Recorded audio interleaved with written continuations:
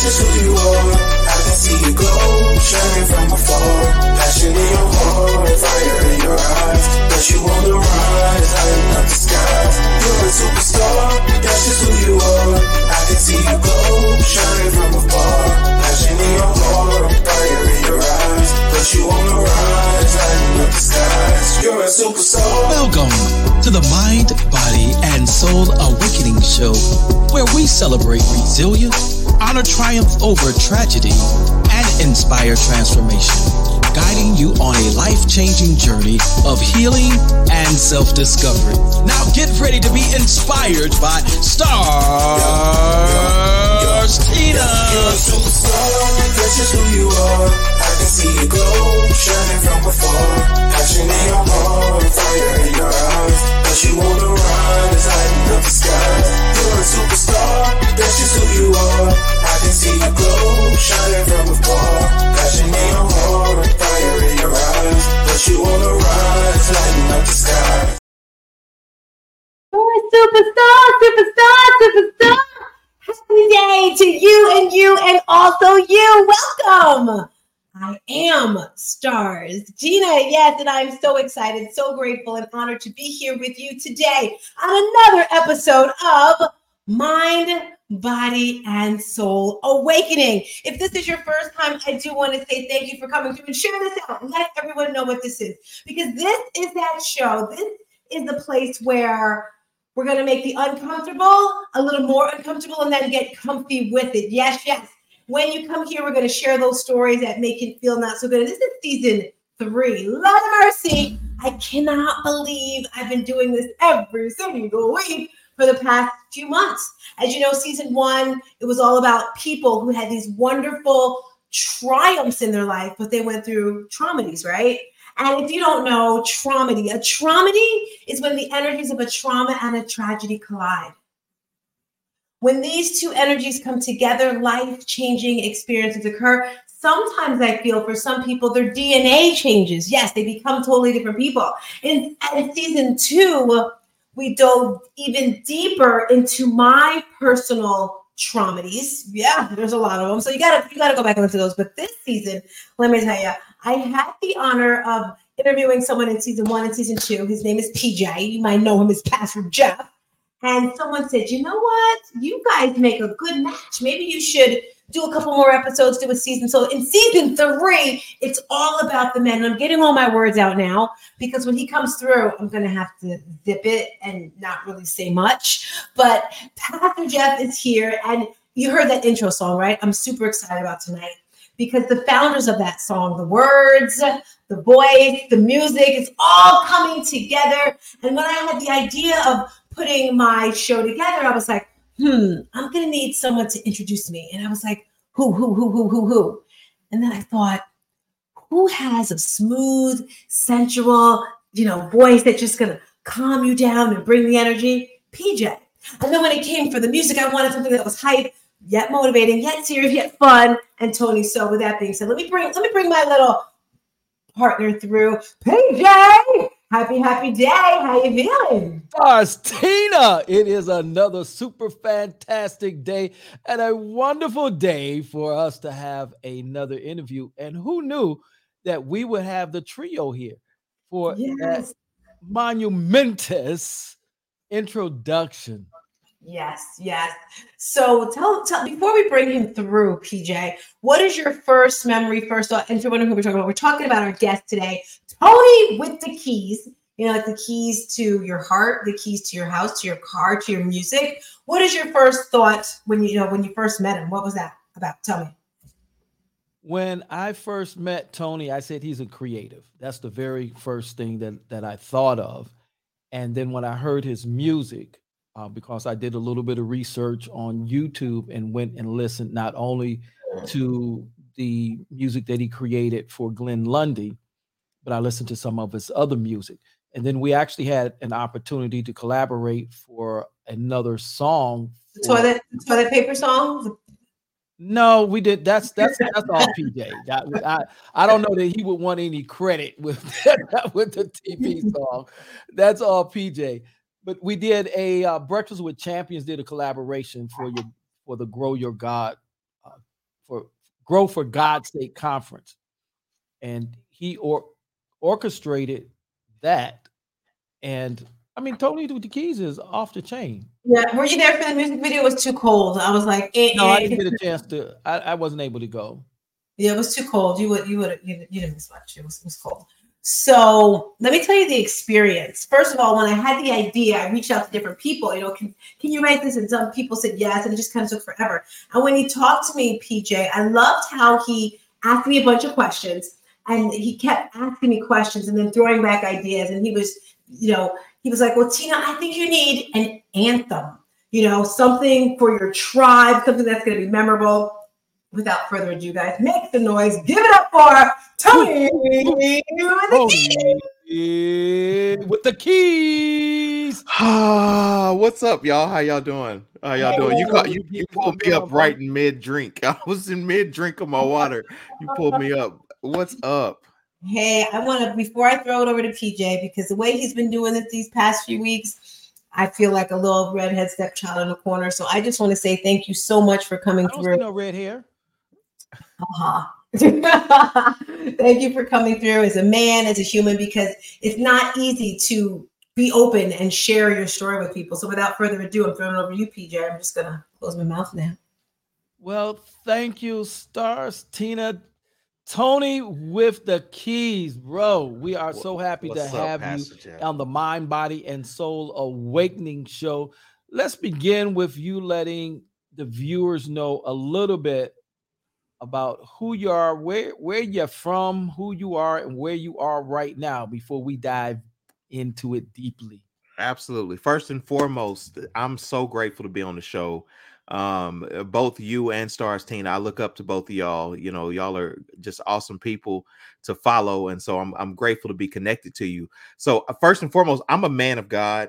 I was born and raised in McAlester, Oklahoma, where I grew up in the church. My dad is a pastor.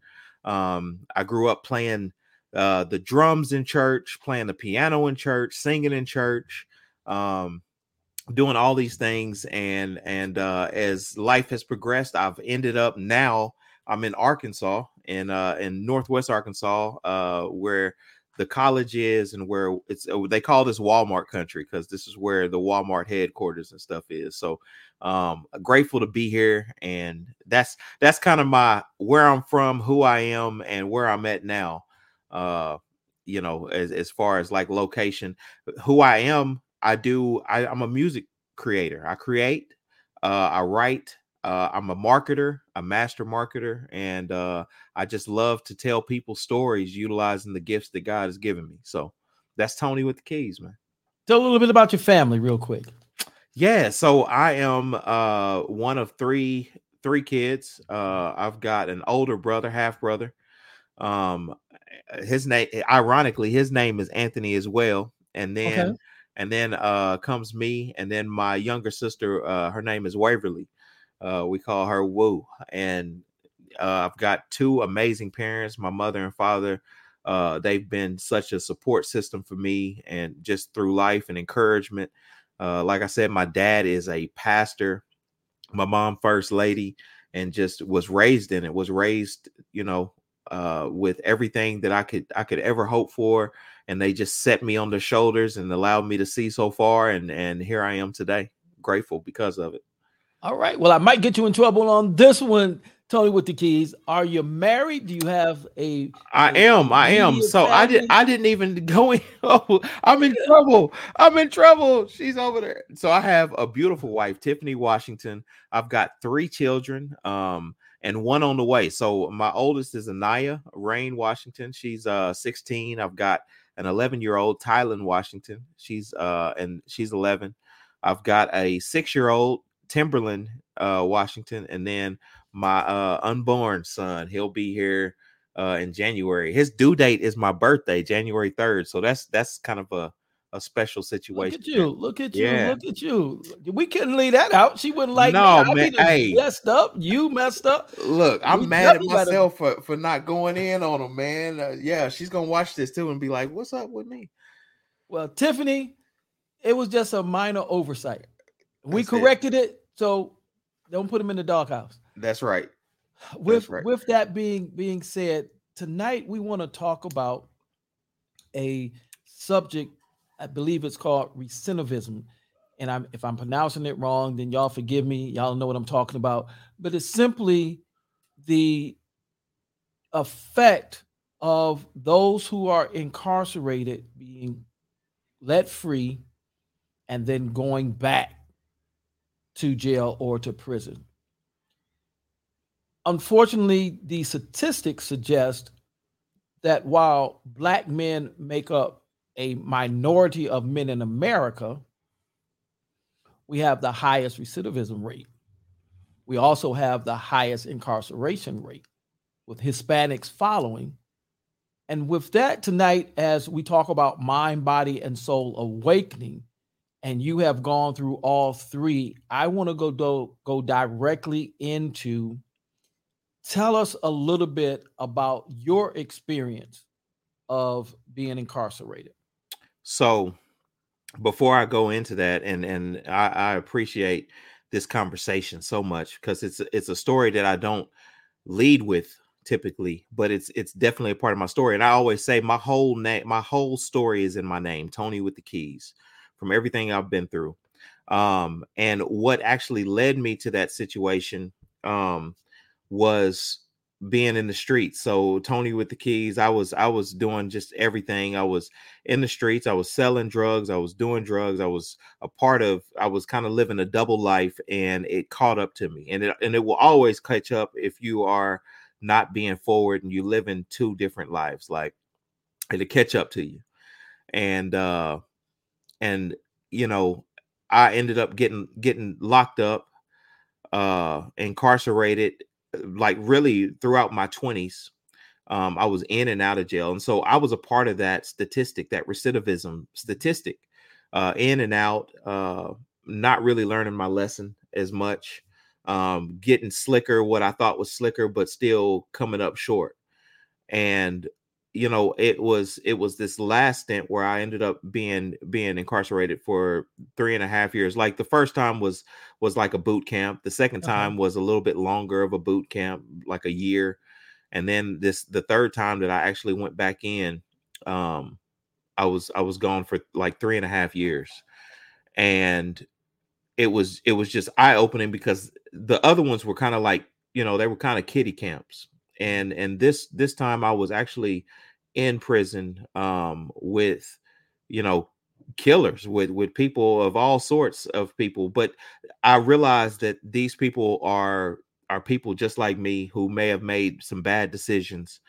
And I think that that's kind of where this name was really birthed, is because I realized that even though I was locked up, that there were other people who were struggling with mental prisons and you know, other than the physical prisons, mental prisons, spiritual, um, uh, emotional prisons. I mean, if financial prisons, like, and so it became a mission for me to be the key that unlocks those. I say that, you know, Jesus is the master key, and I'm just, you know, I've just tapped into the source so I can help others unlock those prisons that they might find themselves bound by.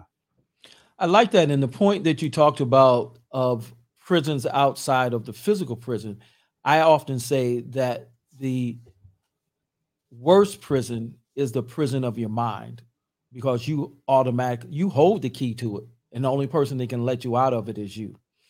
And so as we talk about the prison of the mind, what was it about your mindset in your 20s and at whatever it was that led up to you being incarcerated for the 3 years? Let us in on where your mind was at during that time frame. I was really just, it was clouded. Like, it was clouded. I was in with the wrong groups, the wrong crowds. I was doing things that were you know, really self-seeking. What I thought was what I was trying to accomplish, I realized that it was never accomplished. As a matter of fact, it actually took that situation, me being gone, where I realized that the stories that my parents would tell me, and that people, the elders would tell me, like, that path leads to nowhere, but dead or in jail. And I realized that both of those are a box, and you might as well be dead. Like, and I realized that I had to die to those things. My mindset was at best clouded. I was trying to get over on people. I felt like, and not being as forward as I could, because I had other agendas.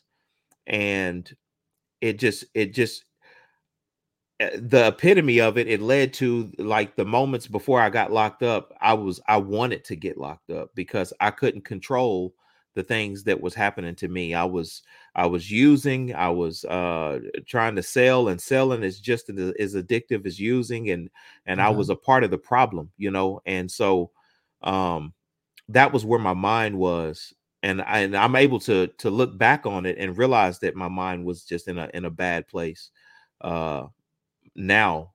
But at that time, I thought that everything was good, but I knew that I needed something different for myself. And so, yeah, that's in a nutshell. That's it. Okay. Well, one of the things that I heard you say there, Tony, is that association. You were hanging around the wrong people. There's a mantra that says birds of a feather flock together.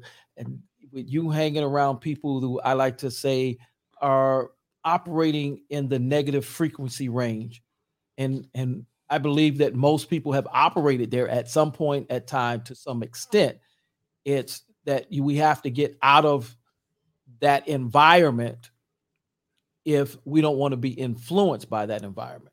They often say that if you are the oddball in a group, that one or two things are going to happen. And that's either that group is going to influence you to do what they're doing, because the odds of you influencing them to do what you're doing are very slim. So with that being said, you're incarcerated. You've learned that you're not as slick as your mind was telling that you were. You mentioned that there was an addiction both to selling and to using.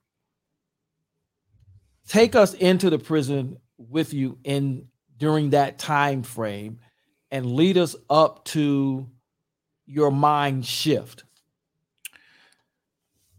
So, like I said, I come from like such a good background. My parents, they were there supporting me. They stayed down with me throughout it all.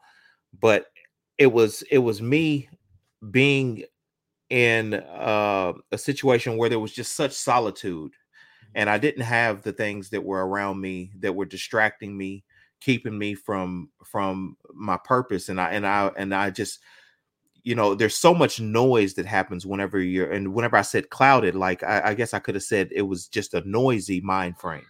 Okay. And I had that solitude, that opportunity to be still and really reflect on who I was, and the story that I was meant to tell, the story that I was a part of. And I just had that awakening at that point, like, to where I knew that was not meant for me. Like, I was not going to die there. That was not who I was. And I talked to one of the what they call the old heads in there one time, and so in those situations, like, the mirrors are warped. They're not really good mirrors. And I was kind of complaining about the mirrors, like, man, they don't even want you to see yourself in here. They don't want you to see how you really look. And he said, Tony, look around you. Everybody here is a reflection of who you were. And it's just now manifested. And now look around you. This is who you are. And I looked around and I thought about that. And something said, like, if this was a reflection of the past deeds that I've done, what brought me here, then I can I can change the way that I look externally by changing what I look like inside.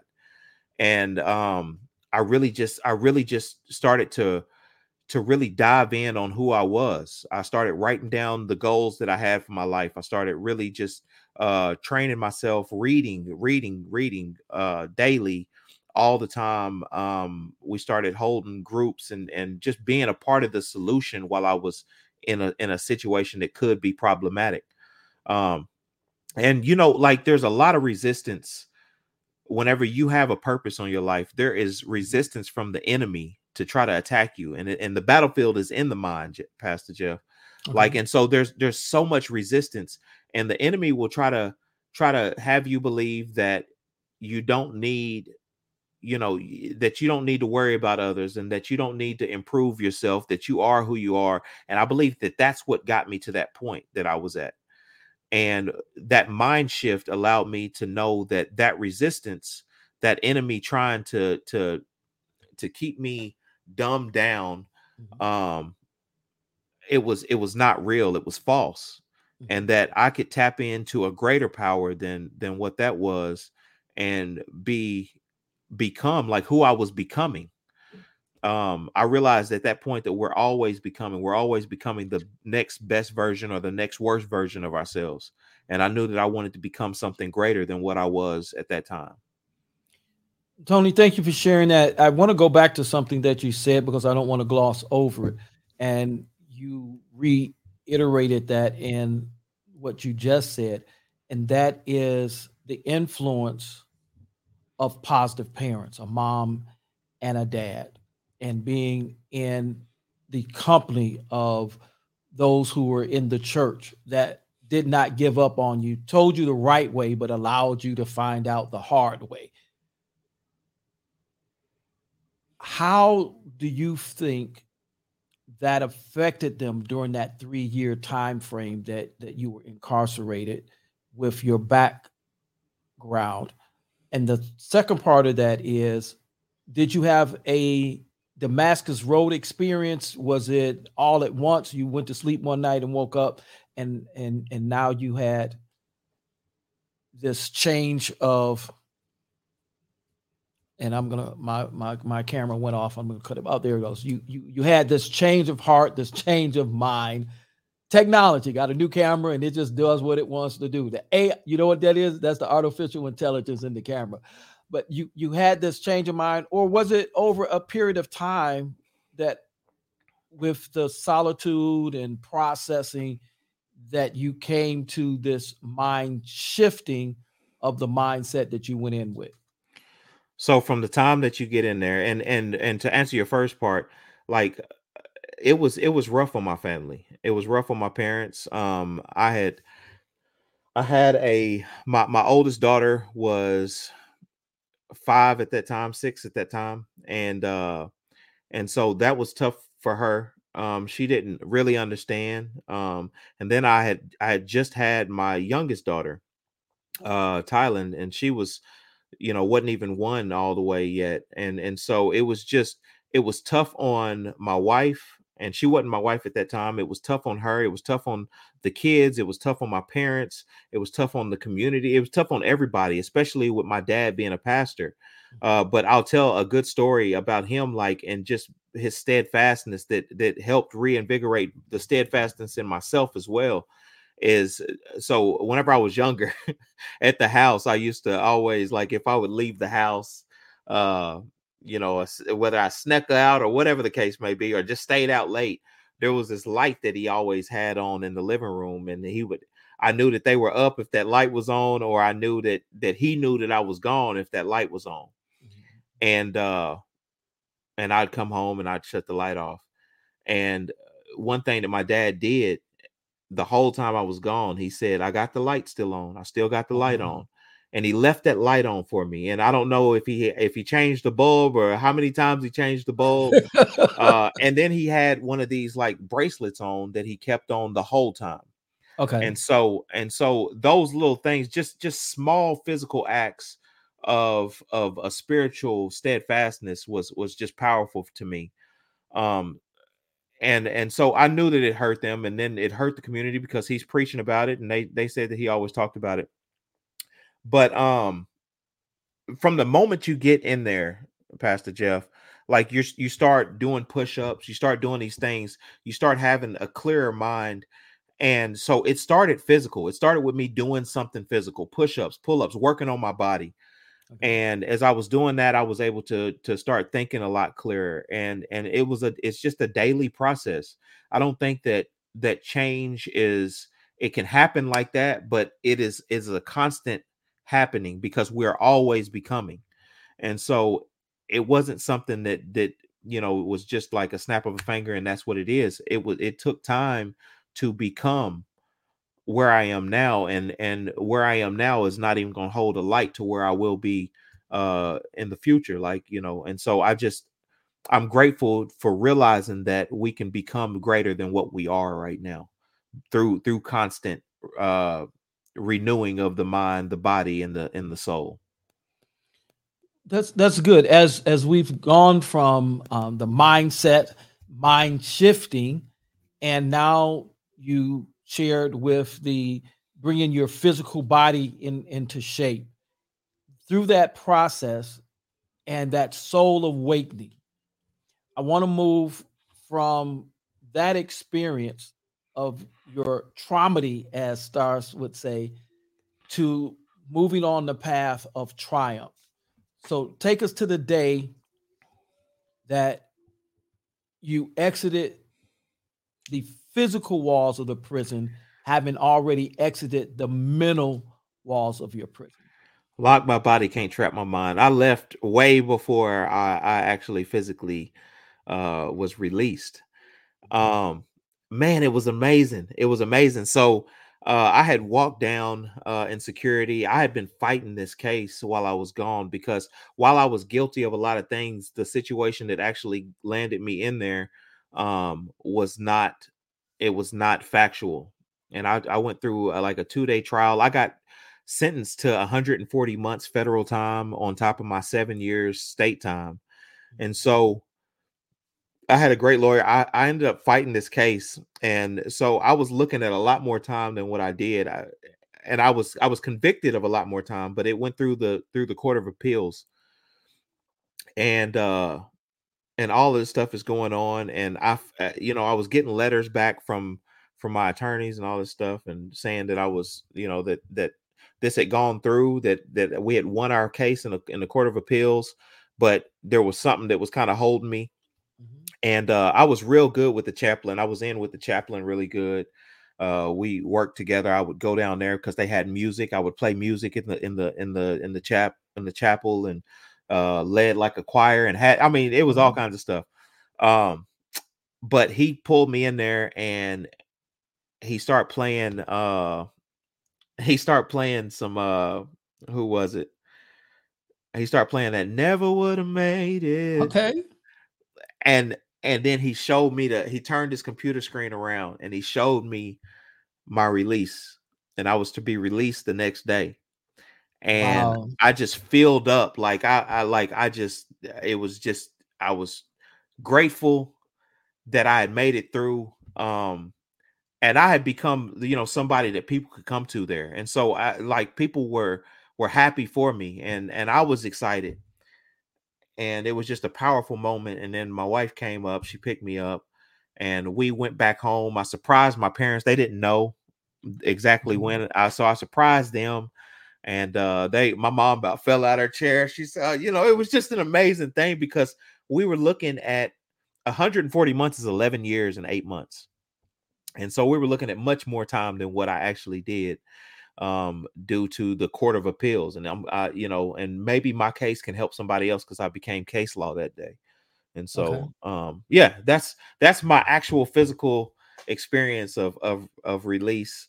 And I know we got some places to go, and I know it's not a real long show, and I've kind of talked about all of that, but there are some great takeaways from this too, Pastor Jeff. Absolutely. We're gonna get to them. We're gonna get to them. This sounds very similar to a story that's in the #1 best-selling book of all times.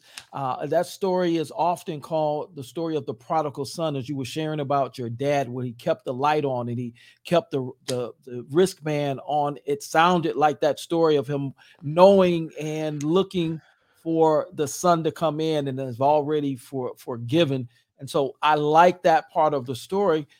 As we move on into the triumph, let us know, what did this new Tony with the keys look like? as we carry this theme, for those that may be joining in late, we're carrying the theme of Tony with the keys, not only in a musical perspective, but with the keys to success or with the keys to destruction. You let yourself out of the cell of destruction, because Tony with the keys had the key, and now the key has been turned to the physical jail. You have been let out. Your home, your parents did not expect to see you. You could have done 11 years more, but the man with the master key, Come on, man. Come on. he turned the key that said, no, you not going to do that much time. Yeah, I'm doing everything I can to not start preaching whenever I start talking about all this stuff. But you know what? I got to do the same thing because this is our show. I can't preach. Look, so I got home. And while I had changed internally, while I had changed, everything else had stayed the same. I felt like everything, the people, the places, the things, everything else had stayed the same. And I realized that I didn't want to get dragged back into the same things, that recidivism, because it is a mindset. It is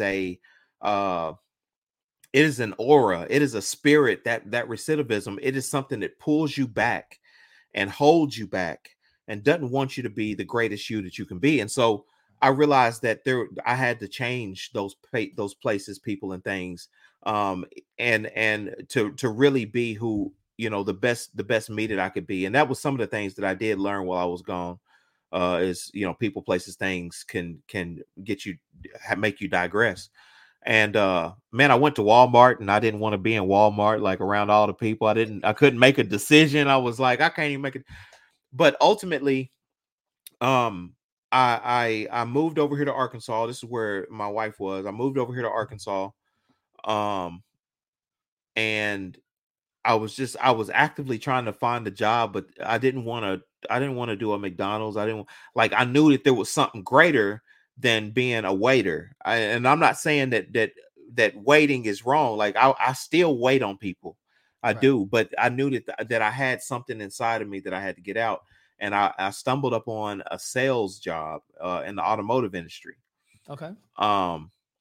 And sales just seemed really awesome because, like I said, I was really personable. Even when I was gone, I was personable and had this attractive character like that I wanted to share with people. And so it allowed me to really be who I was and to grow in a different path, in a different way than going in and clocking in and getting a paycheck on Friday and leaving. Like it allowed me to be everything that I could be and get paid for everything that I was able to do. And so it was really just a different thing. So anybody who has gone through an incarceration or anything, like I would, if they will allow it, sales, everything else was kind of blocked off because of my past. There was a lot of blockades, but I was enthusiastic, had this charisma, and people in the sales community, they see that as something that is a great trait to be one of their top performers. And I have become a top performer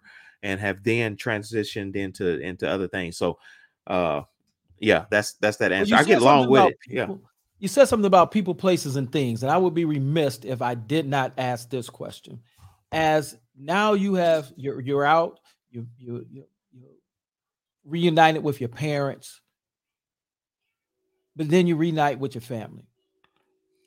I want you to let the people know, what was that transition like, being re-entering into, at that point, I would say, being the father of your children and having we'll say a significant other, since you wasn't married yet. Yeah. Tell us what that was like from your perspective, for your family, for your children, and for your now wife, for Tiffany. What was that like for them? I realized, so it was exciting for me. It was kind of, the kids were kind of drawn back a little bit. My daughter, who was 6 at the time, she was now 10, and so that was a different thing. Like, I watched her grow up in there where she was sitting on my lap, and then she got too big to sit on my lap at visitor. I'm just like, well, baby, you got to sit over there, like, and watch that in there. And then, so our relationship, we're tight like this. My youngest daughter, it was kind of a shock for her, for me to even be around, for me to be there. My wife loved me, and she was there, and so it was very different. But I realized something. I realized that I couldn't make up the time that was lost. Mm. I couldn't make it up. No matter what I did, that was already gone. All I could do is make good with the time that I have left. And that mindset right there allowed me to not try to kill myself trying to do everything I can to make up for lost time, but realizing that I have today, and I can make today the best day that I can. And I have tomorrow. If I wake up, God willing, I have tomorrow, I can make that the best day that I can. And every day since then has been just great, and I'm so close with all of my children, my wife, like, and so we're blessed because of that mind frame, and not trying to make up for lost time. I think that a lot of people try to make up for lost time, and it's already gone, And so what do you have right now that you can do for today, for right now in your life? Well, you've continued to beat the odds. The statistic would say that your relationship now with Tiffany would have been ended. It's commendable that she waited, not being married to you. Over half of marriages end when the male spouse goes to prison. So you've overcome the odds. Tony, what would you say to that man that is recently gained his physical freedom, and he has a family that he's going to? With what you've learned, what would you say to him? I would say, it's really easy to start trying to focus all your attention on everybody else because you've been gone. But you need to stay focused on who you are, and the story that you're writing. Like, I believe so much in the story that we are telling, that we're writing, and making sure that story says that you're a good man. Like, because the world will look at you on paper and say that you've been through this, you've done these things, and so statistically you're not good, like, you're tainted. And I believe that we can change that narrative and become something much greater than what our past may say we are. And so you're not just writing that story for yourself, you're writing that story for your family, for your children, for your legacy. So your children don't read that story, that the narrative that the world may have them have. And so I think that that's the most powerful thing, is to really truly hone in on the story that you want to live by, and always be becoming, always be writing it. And don't, because you're physically unlocked, don't get locked up mentally, spiritually, financially, emotionally. Do everything you can to prevent yourself from being locked up in those areas. Tony, sounds like what you experienced was just a slow re-entry, both into open society, into your family. Talk about that from the children's perspective. Um, from the children's perspective, I mean, I think that it was fun. Like they, me not being around, and then coming back, like, it was shyness at first because I was in a new space. I was in their space at that moment. But as they warmed up and they realized that I wasn't going anywhere, and I wasn't, and they didn't know who I was before. They didn't know the other stuff that I was doing, but because I was there and I was present, and I was actually present and not trying to do everything that I was doing before, it was much more fruitful, and our relationship has grown and fostered and really flourished because of that, because I was able to be present and be right there with them, and they were able to see that dad's at the game, and it was just it's been a lot more prevalent and present. Like I've been able to be present. And I think that that's the most powerful thing is whenever you touch back down, like be present. No, even if you haven't gone anywhere, that's just a powerful takeaway for anybody. Be present and you know, not living two things, not always locked in on what's next. Like be able to be there whenever you're there. Absolutely. Now, Star's going to be returning here in a few minutes, but I want to ask this question again. This is the Mind, Body, and Soul Awakening Show. We've talked about the mind. We've shared about the physical body, both incarcerated and outside. All who are listening may not believe in the God that you and I believe in, the God of Abraham, Isaac, and Jacob, but we all have a soul, regardless to what higher power that we believe in. As we get to that soul awakening, Tony, I want you to share with those that are listening how important that soul awakening was for you and how it can be for them. It's so powerful. It's drawing from source. I believe that situation, the awakening part, was me realizing that everything around me is connected, and that conversation where, you know, the things around you is a manifestation of what was inside of you.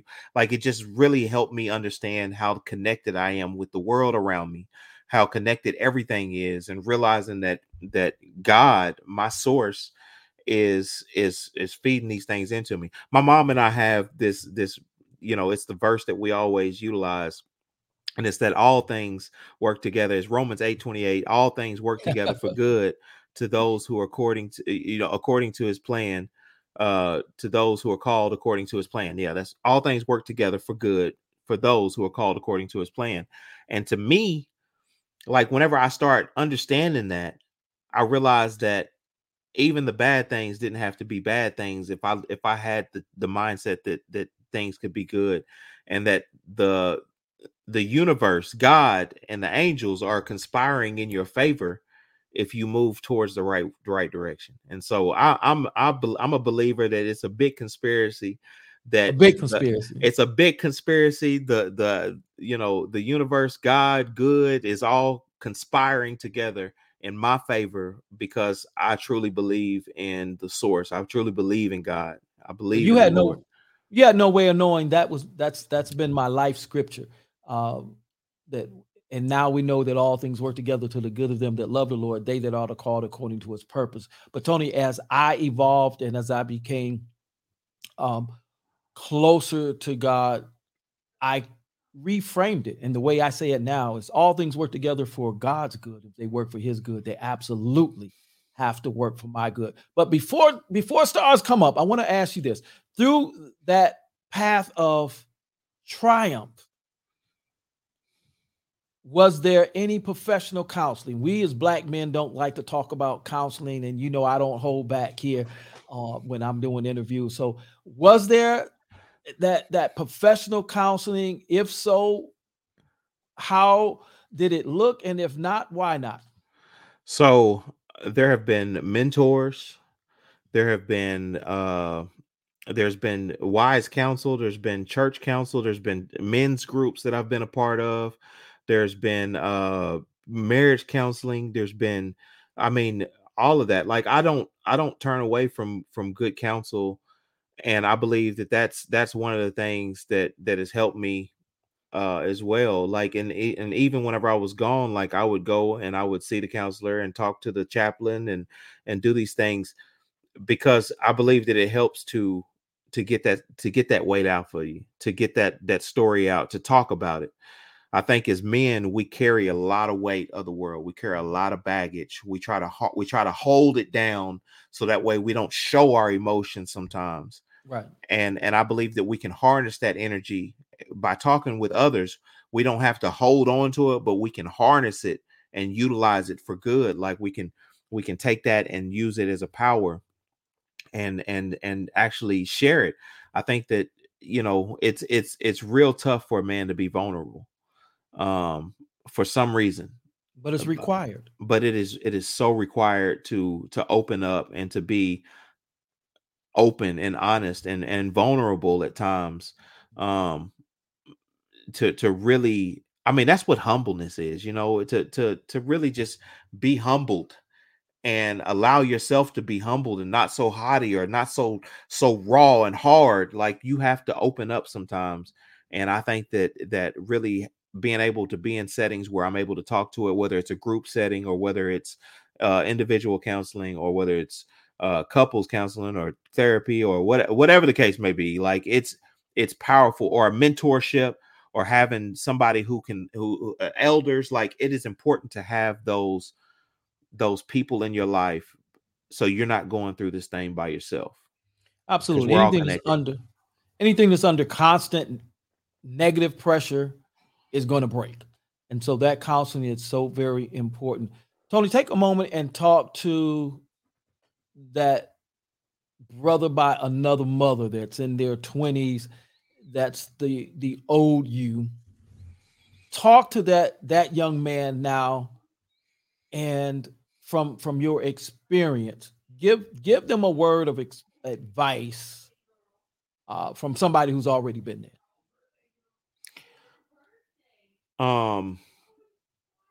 Get your mind right. Get your mind right. Like, do the right thing, man. You got everything going for you. You got everything going for you, and the enemy doesn't want to see you win. The enemy is going to take shots at your family through you. The enemy is going to take shots at your community through you. The enemy is going to try to take shots at your legacy through you, because you have something powerful inside of you. You have something powerful. You were meant for much more than what you're giving the world right now. And if you truly believe that, and you look inside of yourself and know that there's more inside of you, then you won't even pay attention to those negative ideas, those negative thoughts, that negative energy that's around you, and you'll be the best version of yourself. So don't let the enemy win. He's knocking at the door. Don't let the devil in. Believe in God, trust in it. Yeah. Anthony Washington, thank you so much for coming and sharing with us, being vulnerable, open up your heart, allowing PJ this opportunity to give you an exclusive interview. I greatly appreciate it. Thank you, Stars Tina, for creating this platform where men are respected and men can be heard without the interruption of the voice of a woman. And with that being said, Tony, do you hear some pass the mic back to you. Tony, do you hear some extra oomph in his voice when he says that? I mean, he did throw a couple of extras in there. Like, it's cool though. It's cool because you it's intentional. It's intentional. The way he's talking is like women don't let men speak or something. I don't know. Stars, women will. I'm not gonna touch that. I will. Women. Yes, he will. Some women may give space for the man to speak, but what they've said prior to it will often cause him not to take advantage of that opportunity to speak. And so women need to learn how to speak with respect. As long as a man feels respected, he will become comfortable in speaking. But when he's disrespected or violated, he's going in that man cave, and he's not going to speak to you anymore. Yeah, he'll talk to you, but he's not going to come from the depth of his heart with you because you took advantage of it when he did. Do you agree? Not personally, but when a woman does that. I think that since from our conversation, like even there's those relationship prisons too, those bounds, and sometimes that's one of those. That's part of it. Not all the time, but yeah, sometimes that could be a true statement. So, ladies, you hear this, ladies. We don't want to disrespect the man, or what was the other one? Why'd you roll your eyes when you said you saw that? I remember. Look, she said that with a little condemnation in it, didn't she? She looked up and looked back. I'm not going to just talk about the women. We men also have to learn that when we talk to our women, when we talk to our ladies, that we can hear the same thing, but we process it different. So one of the things that I've learned to do is to ask the question, is this something you want me to fix? Or is this just you want me to listen? Because oftentimes men don't realize that the lady already know what she's going to do. She just wants you to listen. And when she's done sharing, we're off to fixing. And then we mess it up because she didn't want it fixed. And that's where the friction comes in the relationship. So we both, men and women, need to learn that men's brains operate one way, women's brains operate another way. We can hear the exact same thing. Starstina, I'll use this example because it's an example that often happens in a relationship, married or not. So Pete comes in and Pete says, hey Tina, I'm going out. I want to go out with the guys tonight. You've already planned that, you didn't plan something special and you really don't want him to go out. However, you say to him when he says, is it all right? You okay with that? And you say, yeah. Oh no, not me. Well, okay. For the women who would say, yeah. As a man, when you said, yeah, that's what we took it. So we go out on our happy way, go out and come back in, and now we don't get talked to for a month. We don't have no idea what in the world is wrong because you said, yeah. Now, if Tony and I was talking and we say something, we understand exactly what we're saying because we're men. We have the man brain. And so we both, men and women, have to learn the language of their spouse. So that takes work on both parts. I'm not going to just batter the women. There's body language and I think that in conversations there's what they call context. So context clues is we can derive what we're, sometimes we hear what we want to hear, and sometimes it's not what we need to hear. So it's a good book. I forgot who it's by. His Needs, Her Needs is a good book to dive into that. Understanding Our Love Languages is another good book for us to identify what the love languages is. So our love banks are filled up. And then just having the willingness to listen, to understand, and not to be heard. And when we can do that, that number one best-selling book says simply, treat others the way that God has treated you. And that's my paraphrase. Love God with everything, and then love your neighbor, whatever it is, as you love yourself.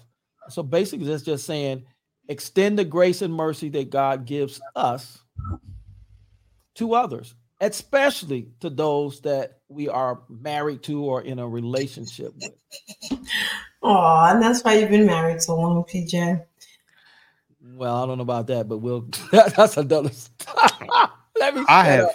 I've enjoyed this, Tina. I've enjoyed this, Pastor Jeff, and I'm looking forward to coming back and bantering with you guys. Like, y'all are awesome, and I love our conversations. Yay! Have you been married more than twice? No, one marriage. We got married on the 4th of July of 2022. Sweet. So we've been together for a long time, for about 15 years. And that was one of those things too, Pastor Jeff. Like it is what it is. But long, 15 that's years. That's the thing is Nobody has time for that. I'm saying in and out over 15 years. Like I wasn't husband material back then. At least you can acknowledge that. She's always been wife material. I wasn't husband material for sure. That's the case sometimes, Tony, with the keys. But I'm here now, baby. I'm here now. Darcina, why you ask Tony that question? Because we need men. We need men that were married 2 times or more for our final episode. Tony, we want to do an episode with men that have been married 2 times or more, if you know any. That's why you asked him that question? Mm-hmm. All right. Y'all hear that, man? If you've been married more than twice, like PJ, I've been married twice. Look, if you've been married more than twice. This is the third marriage here or the second marriage, PJ? No, my second marriage. So we need folks who've been married at least twice. And why are you laughing? We're gonna have a conversation with you. If you've been Because married more y'all than talking twice, about that, and my wife just opened the door looking at me. like, no, Tiffany, he's not thinking about getting married a third time. No. Second. Don't let BJ get you in trouble tonight. I think she heard me yelling, like, I'm a husband now. I think she heard me. Now, mama. All right, let's get out of here. Tony, thank you for rolling up. PJ, fun. We will be back here next week. Same time, same station. Peace. And a bottle of hair grease. Ciao. Bye. Yes.